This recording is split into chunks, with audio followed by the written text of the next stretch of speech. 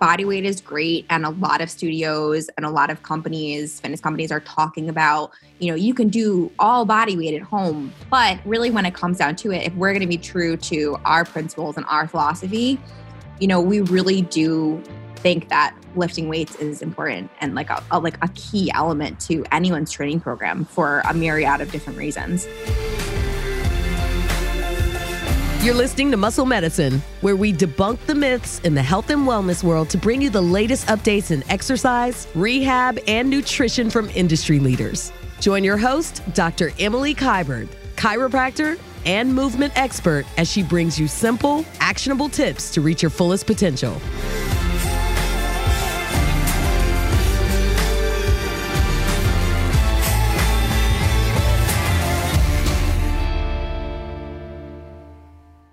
Nora Matthew, welcome to Muscle Medicine Podcast. I have been, kind of like secretly girl crush perusing your multiple Instagrams, which by the way, PregnaFit, Her Strength Studio, and then your own personal Instagram. And I was like, how does she maintain all of them? But I'm sure you do it for the ladies. Oh, absolutely. And I have a team. I can't take all the credit for my social media. I did have to take on some help late last year. So I've been, I oversee everything, but yeah, I have a team. Good. It's good to have the good people backing you and surrounding you and helping you out. So during this kind of weird time of COVID-19 pandemic, what have you noticed, right? Because you have a brick and mortar. I have a brick and mortar. We've had to close our brick and mortars. Mm-hmm. And everything, there's been just this big shift. And when you look at everything on Instagram, everyone and their mother is doing the free workout, right. And I'm thinking, A, how's their form? And then B, how's the form of the person that's doing it at home that they can't see? So I'm just curious, during this time, what has really shifted or what's come top of mind for you? So I think number one priority for us was to act quickly for our clients to continue to provide, a service that was at least the at-home equivalent, what we would do in the studio. And so we made sure to live stream. So the day that we closed, that next morning, we were live streaming. So I love that. Yeah. That's amazing. We did not miss a beat. And, again, it was really important for us to, try to at least maintain some kind of routine for our clients, because I knew that, coming back to it after taking some time off would be much more challenging. So that was the number one, was getting the live stream figured out, and then communicating with the people who I knew would not be able to live stream. And so based on my communications with them, we did design programs that we are delivering via TrueCoach. So the app TrueCoach, which I really love. Yeah, I've been working with it actually for just over a year with my own coaches that I work with in Portland, Oregon. So I was familiar with the program and had toyed with doing some online things before, and now it just was kind of okay, now you have to do it. So here we go. So we created some group programs. So basically they were pre-programmed, 3 workouts a week for 4 weeks. So they got 12 workouts, super affordable. And it was all very much based on what equipment they had at home. Because I think the biggest concern that I was hearing from people was, I don't have the equipment that you have. I don't have bands. I don't have kettlebells. I don't have dumbbells.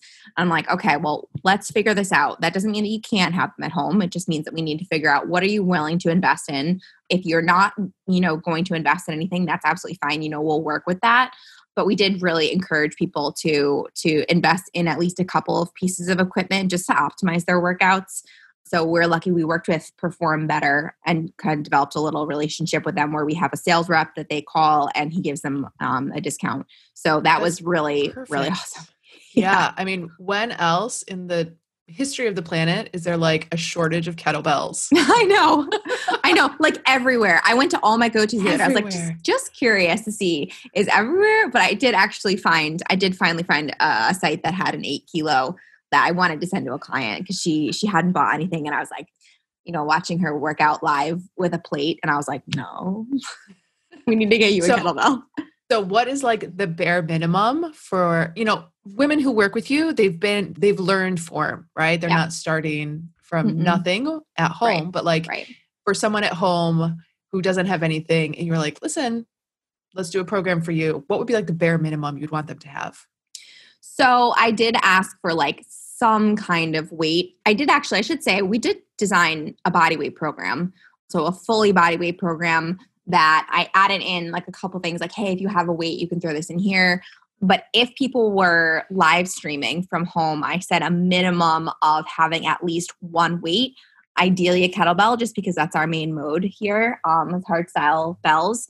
But if people didn't have a kettlebell, we would make dumbbells work. So it takes me a little bit longer to explain what to do, just depending on what equipment people have. Like, this is what you're going to do if you have a kettlebell. This is what you're going to do if you have a dumbbell. This is what you're going to do if you have body weight. But yeah, we asked for like one weight and then everything else was a bonus, really. What was the one weight? Like what was the actual kilo? So we gave people an option. I said if they had one kettlebell, it should be between like 10 and 16 kilos. Ideally, they had to press it overhead. So it's like, okay, Yeah. so you had to be able to press 10 kilos overhead. And if it was a dumbbell, yeah, somewhere between like 15 and 25 pounds. Yeah. I think it's so important to continue the exercise at home, not only for the stress relief, the mental sanity, but I really feel like this is a huge time where there's going to be wasting of muscle mass.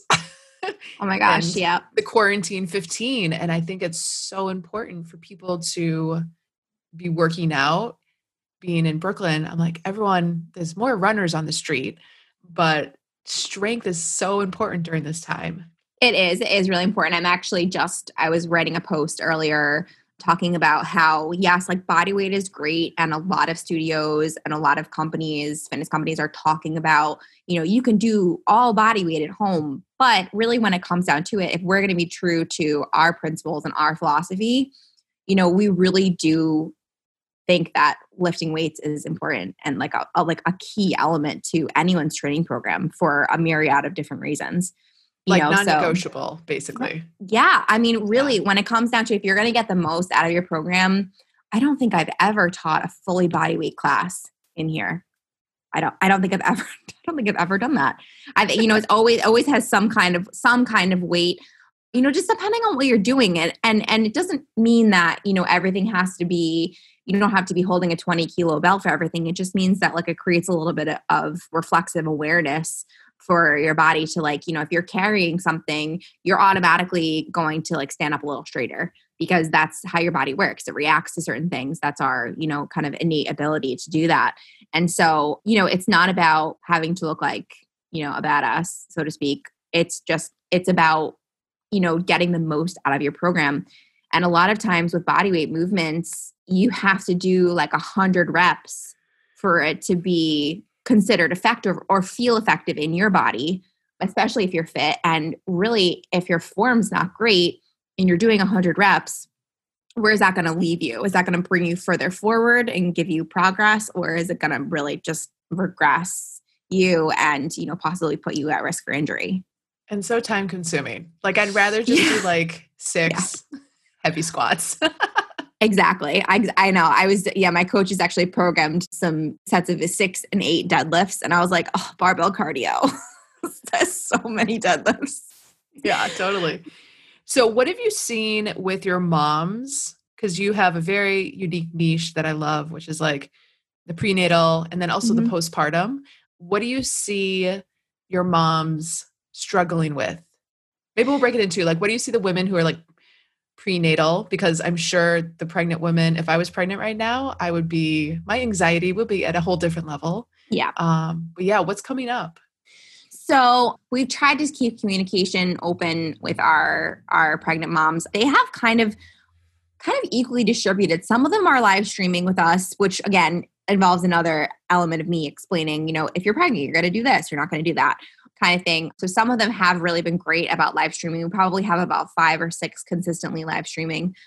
It is the anxiety. I think that's like the overarching theme with the pregnant women right now. It's, it's just like, it's what if I have to do this? And what if I have to go to the hospital and my partner can't come? And, it's just all of these thoughts. And, like you're saying, I would be like completely anxious and beside myself if I was pregnant right now. It's a lot for anyone to take to just be pregnant, and then you add on all of this extra stress on top of it. And it's just like, I don't know how they're making it through, but I think it is keeping them in a good routine, the women who are live streaming. And then I have probably about a dozen pregnant clients who they were not all my clients previously. Some of them are new clients that purchased our online program, our pregnancy program through True Coach, and they're doing that at home as well. And so I'm just like trying to check in with them and just make sure, like I find this with anyone, it's like a fine line between checking in with people and like laying on the guilt. You know, I'm not reaching out to people. What do you mean? Well, see, I think the thing is like a lot of people feel guilty because if they're not working out, if they've like fallen out of a routine or they've fallen out of touch. And I don't want anyone to, you know, think that I'm like, hey, you're going to get like really unfit. You know, that's not my style at all. I was never the trainer who would like approach people and be like, you could really use a personal trainer. Hey, it's me. I was never like that. Like, you know, I'm very much about people coming to me, but I also don't want people to think that I forgot about them. Yeah. So I'm trying to keep lines of communication open, even if they're not working out consistently. And then in my postpartum moms, actually, interestingly, this past Saturday, we started our first early postpartum class done virtually. So it's awesome. We do a 4-week program that women can start once they get clearance from their doctor or midwife after they have their baby. So usually like 6 to 8 weeks. And it's usually an in-studio. They usually bring their babies with them. And so this was the first time we had ventured to do it online. And my first class, of course, the first class is usually a little bit longer than 45 minutes. It was like an hour and 15 minutes. So there was just like so much to cover and so much to talk about. And everyone kind of gives a little snippet of their birth story. And, you know, we allow time for questions and all that kind of stuff. So I had quite a few requests for that class. So I'm very happy that has started. And now they're all working via True Coach in between classes. So I'll see them again this coming Saturday and we'll get some more of that in. So we'll get our second weekend. So hopefully I'm hoping by the end of the class, you know, that I'll be able to bring them in person and you know, they can talk in person because there's nothing can really replace that person-to-person contact. Yeah. Are the postpartum moms, I see it like it could go two ways. It could either be they want to get outside for like a little fresh air and go for a walk. Right. And they might have anxiety, or, you know, a lot of women postpartum, they like rush too quick. They're like, I got to get back to it. And like the whole world just slowed down and maybe just enjoying even just like the first 40 days postpartum. Yeah. Maybe might feel easier because the world is not spinning so quickly. Yeah. I think that there's definitely an equal amount of all those things. I've heard, you know, I have time to, you know, relax with my baby and I don't really have to worry about going to work. And then I hear the other side of it of my family can't come see the baby and I don't have as much support. And I'm sad that I'm like, you know, sitting around with baby and no one can be with me or visit. And I think that is a kind of a painful piece of it as well. But yeah, I have a couple people who jumped the gun a little bit on their workouts. Oh yeah. And, you know, tried to like get back into it before they had the green light before they'd done the class. So I do ask them at the beginning of class just to pump the brakes on any other exercise programs that they may have started. So if they went out and went for a run, I'm like, yeah, maybe just hold off on the running and like, you know, just stick to this program just for now. Give me 4 weeks. You can do whatever you want. I'll look the other way after 4 weeks, but like, just give me this 4 weeks and then, you know, we'll see how you feel after, just so we can really make sure that the foundational movements are solid. So this is great though, because it opens doors to doing the program virtually in the future and reaching some women who, you know, maybe out of the area. We've been able to add 2 features. We're doing an extra class on postpartum nutrition with one of my friends who's a holistic nutritionist. And then we have also had the luxury of adding a consultation, like a wellness consultation with a pelvic floor physical therapist who is a friend of mine. And she is on an app called Maven. And so she's able to do a 20-minute wellness consultation with all of these women, and anyone who reaches out to her, it's typically like, I think it's $25 to do it, but she shared a promotion code with us. And so they can, you know, talk to her virtually for 20 minutes, which is like amazing. And actually, I think almost better than what it is normally, because typically this particular clinic that she works at has like a 12-week waiting list. Oh, wow. So they can make contact with her like right away. They can have a conversation with her and actually, decide whether or not it would be, it would be helpful and beneficial for them to physically come into the clinic, which is still open. It has added some features, so that's good. Yeah. With your postpartum women, after they get the clearance, what are some of the first movements you focus on, or first even just like principles that you focus on?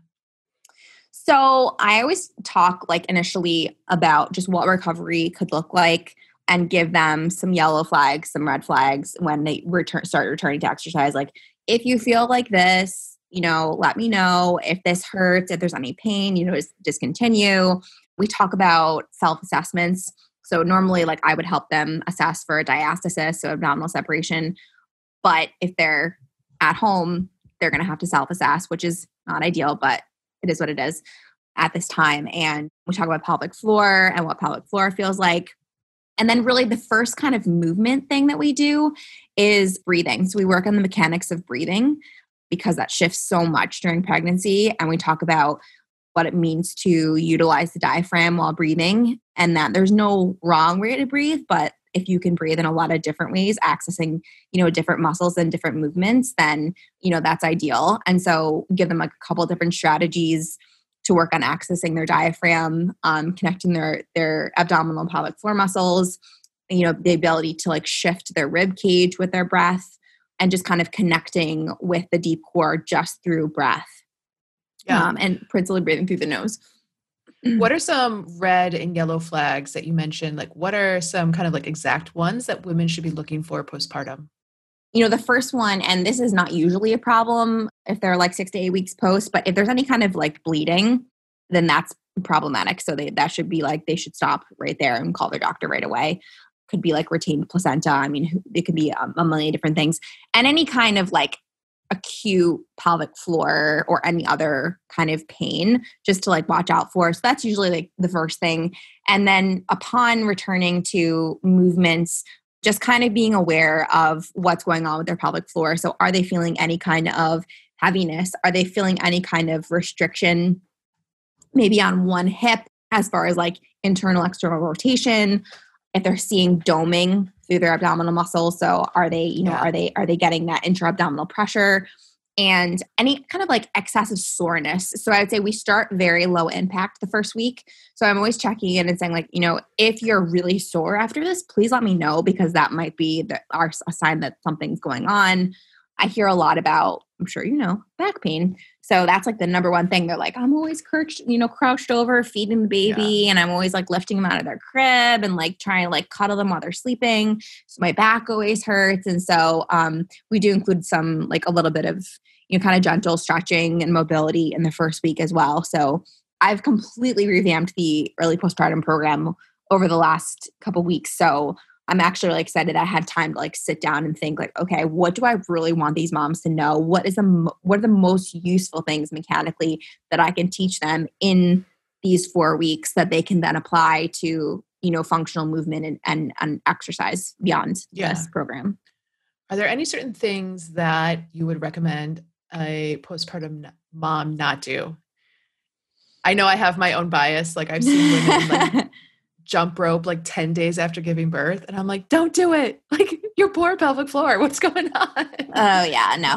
Typically what I say is pump the brakes on any kind of like high impact. So yes, running. Usually we say like just at least, and it's hard because like running for so many women is like, that's their release. That's their thing. They've always been a runner. And if they're a first-time mom, it's really hard for them to hear, don't run yet. Yes, I know your doctor told you that you should go back out and run now, or you're cleared to do anything you want, but like you need to wait a little bit longer just for the mechanics of running. And we fortunately, we do have the guidelines on running postpartum now that was released a couple years ago.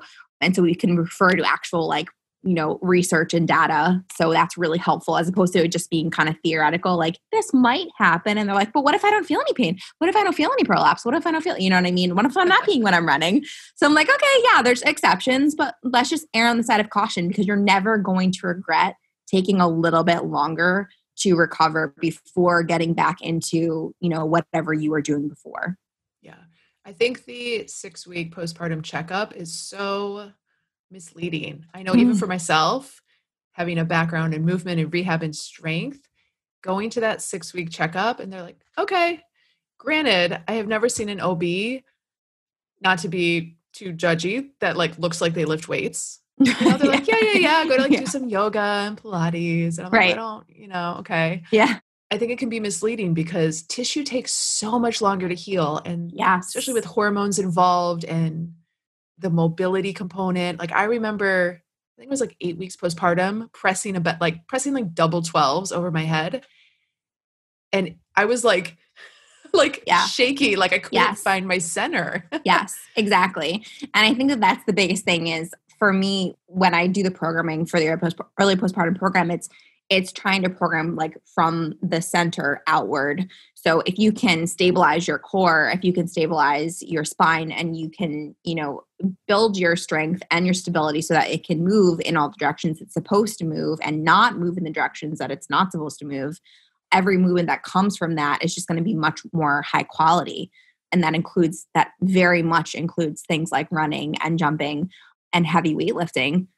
I can remember doing a CrossFit workout and I was probably close to like maybe 12 to 16 weeks postpartum. This is after I had my first.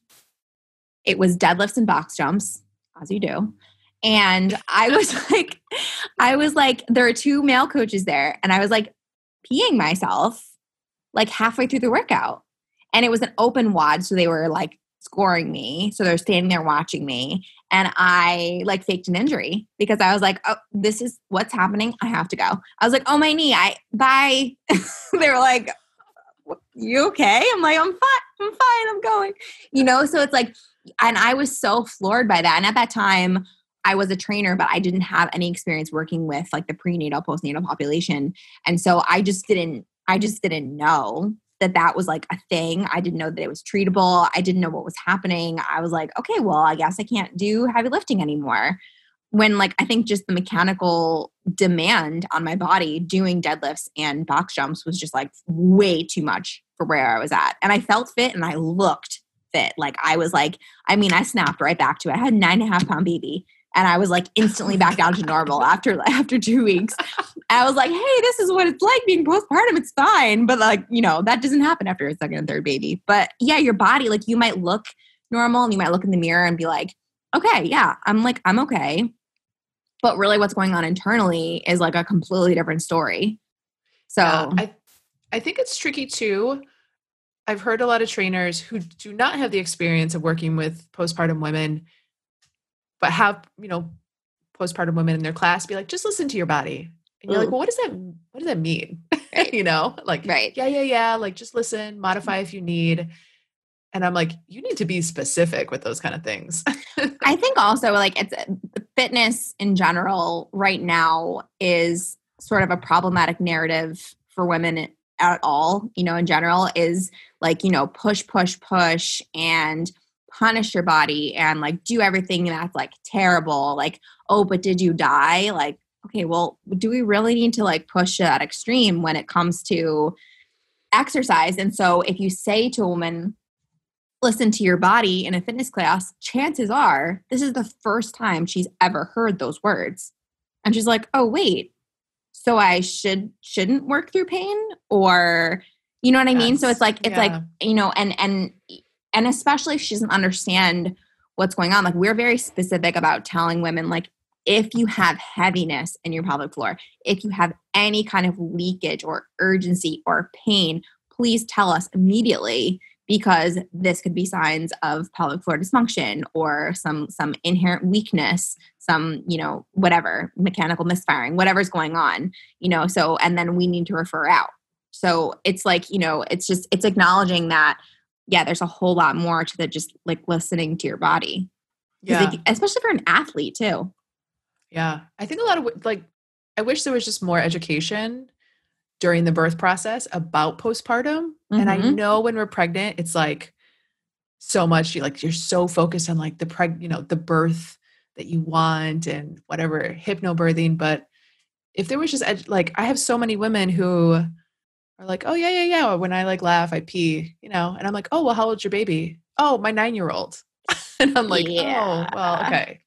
So, and unfortunately, I think that a lot of health professionals will tell women that that's like, oh, it's part of being a mom. I heard this like last week. Someone told me that. I was like, what? Boy. It's 2020 and people are still saying that? Oh my God. Yes. Not normal. No. Peeing while sneezing, coughing, laughing, jumping, not normal. Postpartum. Common, not normal. Common, but not normal. I'm curious. So let's shift to like the prenatal population. Mm-hmm. I like to tell my ladies, like, if you're thinking about having a kid, you need to prepare for birth. And it doesn't need to be a month before. It doesn't need to be 8 weeks before. Like, I would, if it was an ideal world, I would give it like a year, maybe 9 months to prepare for birth, not only nutritionally, but physically. And I know you have like a similar philosophy. Yeah, everyone is so different and you see everyone at different times. I mean, I have some women who, I've been training for, say, 2+ years, and then they tell me that they're pregnant. And I'm like, great, awesome. That's so good. You're so strong. You're ready. Like, here's how we're going to change things. Here's how we're not going to change things. Check in with me here and all that kind of stuff. And then, I have women that come in at 33 weeks and they're like, hey, can I come to PregnFit? And I'm like, yeah, sure. But like, just in the sense of like, you should definitely move. You should definitely exercise, but realize that you are to a point where things have to be heavily modified, for most people. Yeah. So, but I'm sure even if you taught that woman how to breathe better, granted, there's a little competition for space. Right. That would be such a powerful tool to teach her. Yeah. Yes. Yeah, I agree. Yeah. There's definitely, I think some of the most valuable things that come out of the PregnFit classes are the discussions that we have. Like, yes, movement is important. Yes, exercise is very valuable, but it really is like, it's talking about, because a lot of people have questions and they can't really ask them to anyone else. So, they saw something online about diastasis, or they saw something online about prolapse, or they saw something online about tearing during birth and what that does postpartum. And we create an environment that, women are comfortable to ask those questions. And so it can kind of ease their fears a little bit. Yeah. I'm curious, just in your own experience, is there a tendency or a commonality amongst the women that have births that they want? Like, let's say they're healthy and let's say they're going for a natural birth, whatever it may be. Is there a tendency amongst them or commonalities that those women have the birth that they want? Do you mean like movement wise or attitude wise or both? Both. I would say the women that I see that have great outcomes often are the ones who have really done their research and have connected with their practitioner. So whether their practitioner is, a home birth midwife, or whether it's, a hospital-based OBGYN, I think that I see often a correlation between those things. Like, if they speak highly of their provider, that tends to increase their positive outcomes. Physically, I think it's such a crapshoot. I had 3 completely different births. My 3 births were totally different. And I have no explanation for that. It's just like, it's Can you share crazy. how they were different? Yeah. So my first was born in the UK, and they still use forceps regularly there. So I had forceps for my first birth, and that was an awful recovery. And then my second was here in New York, and he was a hospital birth as well, but he was vaginal without any intervention, no epidural, totally natural, had him squatting. It was great. How was recovery? It was better. Yeah. But it's funny though, because I actually realized after I had my second that so it was probably maybe three months postpartum with my second, I had symptoms of a prolapse. And thank God that I knew what that was, because I don't know that if I would have gone to see a pelvic floor PT for intervention if I hadn't known. But it's definitely, and then I read, the correlation between a forceps birth and prolapse. So it's like you're 60% more likely to have a prolapse.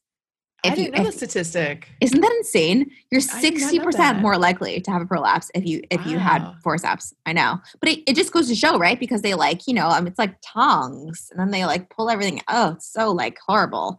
And I, in retrospect, I'm like, oh, my pelvic floor is probably super tight. It was probably completely hypertonic. I probably had no ability to let go.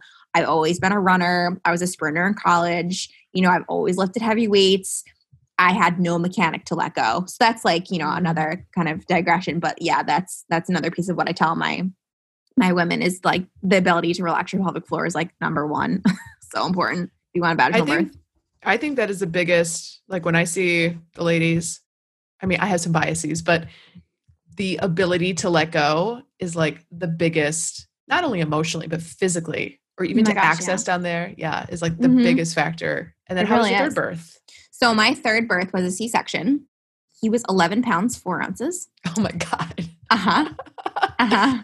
Yeah. I'm 5'4". I'm like 125 pounds. It's like insane. I don't know what happened, but he was 9 days. No, yeah, he was 9 days late and he was actually face presentation. So they didn't know until I was like 9 centimeters dilated. And my midwife went in and broke my water. And she was like, oh, he's face presentation. And I was like, what's that? I didn't even know. And she's like, let me Google it. So she like Googles it and shows me the image. And I was like, oh my God. So like sunny side up, right?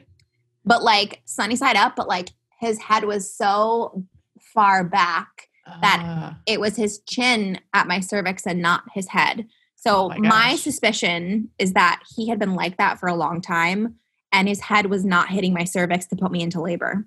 Oh, so I'm like totally convinced that's why I was so late with him.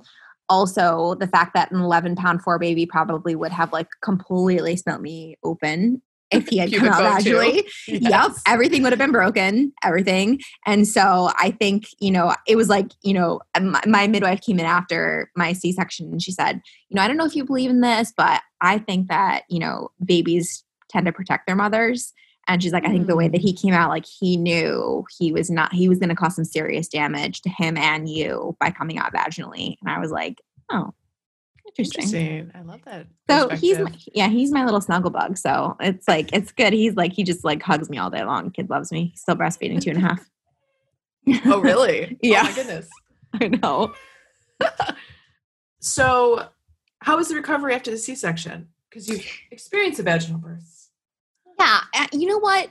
I think that my recovery from my first birth with the forceps, I think that was worse. The C-section definitely was not easy, but it was hard in like a different way. Like I couldn't, I was taking for granted even the ability to sit up out of a chair. So then like crouch back in a chair nursing him and try to sit up. And I'm like, whoa, nope, not going there. For how many weeks? How long probably like the first month. It was painful. Obviously it gets less and less as you go. But when I hit 6 weeks, I was not ready to work out in any way. Thank God my practitioner did, say she's a midwife and she said, maybe wait a little bit longer. And I was like, don't you worry. I don't want to work out right now at all. So, and you didn't feel that way after the first 2. So I just I don't know what I felt with with my first, because I was a trainer and I didn't really have a lot of time to think about it. I was working in like a big box gym. It was the only big box gym I ever worked in. And I basically had to go back and teach spin classes at like 12 weeks post. Oh, wow. Yeah. Rubbed right on that pelvic floor. Awful. It was so awful. Had women sit on those bikes like every day. I can't with the Peloton and stuff. Oh, it's awful. I was like, this is so awful. But yeah, my second, I definitely I felt, again, I had to go back to work. I was training women and someone was covering for me who was not qualified to work with them. And I was like, okay, I got to get back to work. So I think I literally took like maybe 2 weeks off with my second. Wow. Yeah. So I wasn't working out at that time, but I was definitely up and at 'em. Yeah. So that's really interesting perspective because what I have found, and this is just from clinical observation, is the women who do a lot of yoga, or maybe it's just soul yoga, Pilates, bar jumping, jump rope classes, have a really hard time letting their pelvic floor go. I think because there's so much of that drying up, almost like an Yes. over Kegling. Yeah. So they Yes. can't do the anti-Kegel. They can't let go. Nope. And I also think from just like a mental fortitude, resiliency that comes with strength training for the women who, have their eyes on like, this is the birth I want and this dream, that sometimes it doesn't happen because I mean, there's definitely a mental component of letting go, but also kind of like riding the wave of contractions, sitting in the discomfort, Yes. knowing it's going to pass, enjoying the moments between the contraction. Yep. And I think some of that comes from strength training. Oh, I 'Cause it's totally like agree with you. You're lifting the heavy weight. Yes. You know it's going to be over, so you're grinding through, Yes. and then there's a break. Yes, exactly. And I think that's probably also that contributes to like the importance of rest and like the concept of rest. Because even with my third, even though I ended up with a C-section, I was literally 9 centimeters dilated with no medication when they figured out I had to have a C-section. So I had like completely weathered, and I was having triple contractions. So it was like contraction, down a little bit, contraction, down a little bit, contraction, and then a rest. So my contractions For the whole were time? like the entire labor Oh from when I was in active labor. That's what was. It was exhausting. But the only thing that got me through was like, I think just was definitely breathing techniques and like going inside of myself and like finding that strength. And I think you're right. The concept of like taking advantage of the rest, but being able to like really go for it when you're in that moment of having to like do the really hard thing. And I think that it's so valuable when it comes to like anything in life and to keep, perspective. I think people who tend to be like very high strung and always on and always like wanting more and like they want to burn the calories. They want to do the little tiny movements to give them long, lean muscles. Like that to me is like that contributes to that problematic narrative of fitness that we've been fed as women. Like you need to be small but lean and have a visible six pack, but also the ability to birth children and then to recover right away and look like you've never had one and be right back at work, as soon as you have that baby. And it's like, this is not real. This is not real life. This is not how our bodies, this is certainly not how our psyches work. That for me, I have found strength training and particularly kettlebells to be one of the most empowering things because it taught me that yes, I can work hard and yes, I will make progress, but it will be over a certain amount of time. And you have to have that perspective and you have to have that patience and the consistency. It's the same thing with nutrition, same exact thing. Yeah. How do you start to shift a woman's mindset from that type A, work hard, I gotta be like in a puddle of sweat after my workout, it needs to be 5 days a week. How do you start to shift that? I mean, obviously when they're coming to you, there's been some shift, like something's not working previously. Yep. But maybe for the women where that mindset kind of lingers into their strength training, what do you tell them? So I'm not afraid to, and thank God that I have my own studio because I'm not sure this would fly elsewhere. But like, I'm not afraid to call people out during workouts and to say like, stop, like that's too much, or like your form is being compromised, or hey, take the rest. Rest means rest. Rest doesn't mean, and also talking to people and like continuing the communication when they're not in the gym and being able to talk to them, whether it's on social media or whether they, my clients constantly talk to me, message, text, Facebook, whatever, and just saying like, hey, what are you doing, on your off day? Like a 6-mile run is not a rest day. It's okay for you to go for a 6-mile run, but like you have to have one complete rest day. I would prefer 2 or 3. Our maximum memberships are 4 times a week and we'll only have a couple people on that. Most of our clients only come 3 times a week. It's embedded into our program. The way that we have things done is like they are forced to take at least 2 to 3 rest days during the week because we don't have those kind of memberships. We don't offer an unlimited membership, which I find is like there's another facility that is, has multiple locations nearby me, and their tactic is for the trainers who are so the people come to like a certain time and they do that certain time all the time. They have to like commit to that time of day. And if the trainer doesn't see that particular client like 5-6 days a week, they're constantly telling them like, oh, where were you? Oh, where were you? What were you doing? And it's almost like this, like Really? checking in on you. Yes. But it's like this like guilt that they're like, well, if you weren't, and you know, I spoke to one woman who was training for a marathon, and you know, she communicated that to her trainer. She said, you know, I'm marathon training. I'm going to be running in like 3 months. So I'm doing a high mileage on my days that I'm not here. So I'm only coming, you know, 3 days a week. And he's like, you could run and do a workout. And it's like, dude, what's wrong with you? What is wrong with you? Why would you say that? That's just like total complete nonsense. And it's so frustrating from my standpoint as well, because like this poor girl, she listened to it and she ended up with like multiple stress fractures. Yeah. So it was like, well, she was also, you know, counting her macros, which is another thing that they do, which is horrible. But if people come into my space, you're right. People are already there. They know that there's something wrong with this idea of like constant go with high intensity all the time, no rest days, no days off, you know, no pain, no gain. They are not in that mentality. Every once in a while I'll get someone coming into PregnFit who might be going there. But I just try to like slip in little like phrases like, it's okay for you to have an off day. And like, actually, this is better for you. You know, just try to like say like, it's okay to like, you know, allow your body to like nourish and, you know, relax. And like, that's okay, because stress is stress is stress. One time I had a conversation with one particular client who's very intense. And I said to her something about stress contributing to like early signs of aging. And she like looked at me and she was like, what? And I was like, yeah, you can look older. If you're like super stressed emotionally, you're constantly working out, you're not eating enough. I was like, that's going to make you look weathered and older, because it's literally like mitochondrial damage that you're doing to your cells. And she was like, what? And she like left that day. And then she texted me later and she was like, what did you say about that? So I sent her an article about it. And she was like, oh my gosh. And I think from that day, I just saw this like change in her. She was like totally different.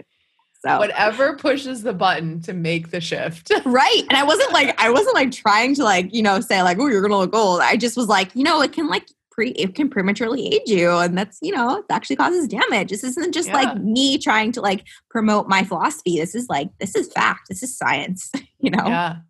So what for the women who are listening, maybe they're not pregnant, but they want to get pregnant. What do you wish every mother knew? Like if you're like, I had 3 babies, I had 3 different births, I work with women on PregnFit and Her Strength Studio. This is like a couple of things like I wish every woman who is going to give birth should know. So I think probably the number one thing is like just coming back to the ability to relax your pelvic floor can like never be overestimated. It is like so important to be able to relax your pelvic floor. Yes, you can engage your pelvic floor. Almost everyone, especially everyone who's ever worked out or been a dancer or a runner, those people or you have just like a very high strung personality, you can do a Kegel in most cases. It's letting down the tone of the pelvic floor and being able to like, especially if you're not pregnant yet, seeing a pelvic floor PT and ensuring that you understand how to relax your pelvic floor. That is like everything. It's everything. Especially if you want a vaginal birth. It really is. It's like really that's the one thing. Yeah, it's the one thing. And people just don't even know. They're like, what do you mean I have to like relax my pelvic floor? I thought I had to Kegel 100 times a day. I'm like, please stop Kegling 100 times a day. Just that's not right. In general, just like don't do the Kegel unless like your pelvic floor therapist is telling you to. Right. Again, like this is part of reflexive strength. Like if you need to Kegel, like in most cases, you're going to Kegel. If you need to use your core muscles, that doesn't mean you squeeze your abs as hard as you can. That means that your body is going to respond and react when it's connected well, because that's how the body works functionally. It doesn't work in isolation. Yeah. So, Yeah. I love that. I'm curious, you know, because you were a trainer in the big box gym. Now you own your own studio. And clinically, I always kind of like poo-poo bodybuilders, right? Because there's like this sway and this, you know, right. Like, no, for like good core engagement, you need this, the cylinder, but maybe I'm not like, I mean, I'm sure there's, you know, for people who want the aesthetics, right. There's some validity, but maybe I'm like off basis. What's your thoughts as a trainer? So my problem with bodybuilding is honestly that, I mean, firstly, you're training like what, 6-7 days a week. Especially if you're working up to a competition, you're training constantly. Yes. You're doing 2 days, like you're constantly training, and you're ingraining into your brain this concept that like all of these muscles work independently of each other. And like, yes, you're still doing things that use your whole body. Yes, you're still walking. You're still doing squats, which involve lots of different muscle groups. But if your body can't communicate to itself functionally, if you're not contributing to functional exercise, what good is that for the long term? Typically, it's a lot of like crunches. It's a lot of flexion, which like no one really needs any more flexion of the spine. Especially postpartum. We're all looking at our phones and like, like sitting like this at our desks and like crouched over and, so the women who as clients who have done bodybuilding in the past typically have a very unhealthy relationship with food.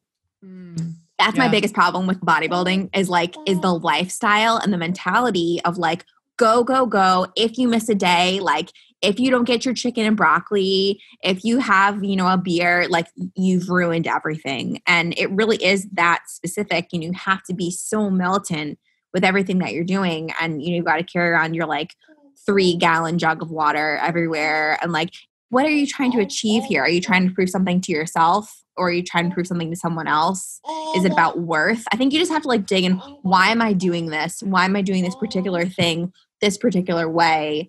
And if it's because it makes you feel empowered and like you've achieved something, then go for it. But you can't keep it up.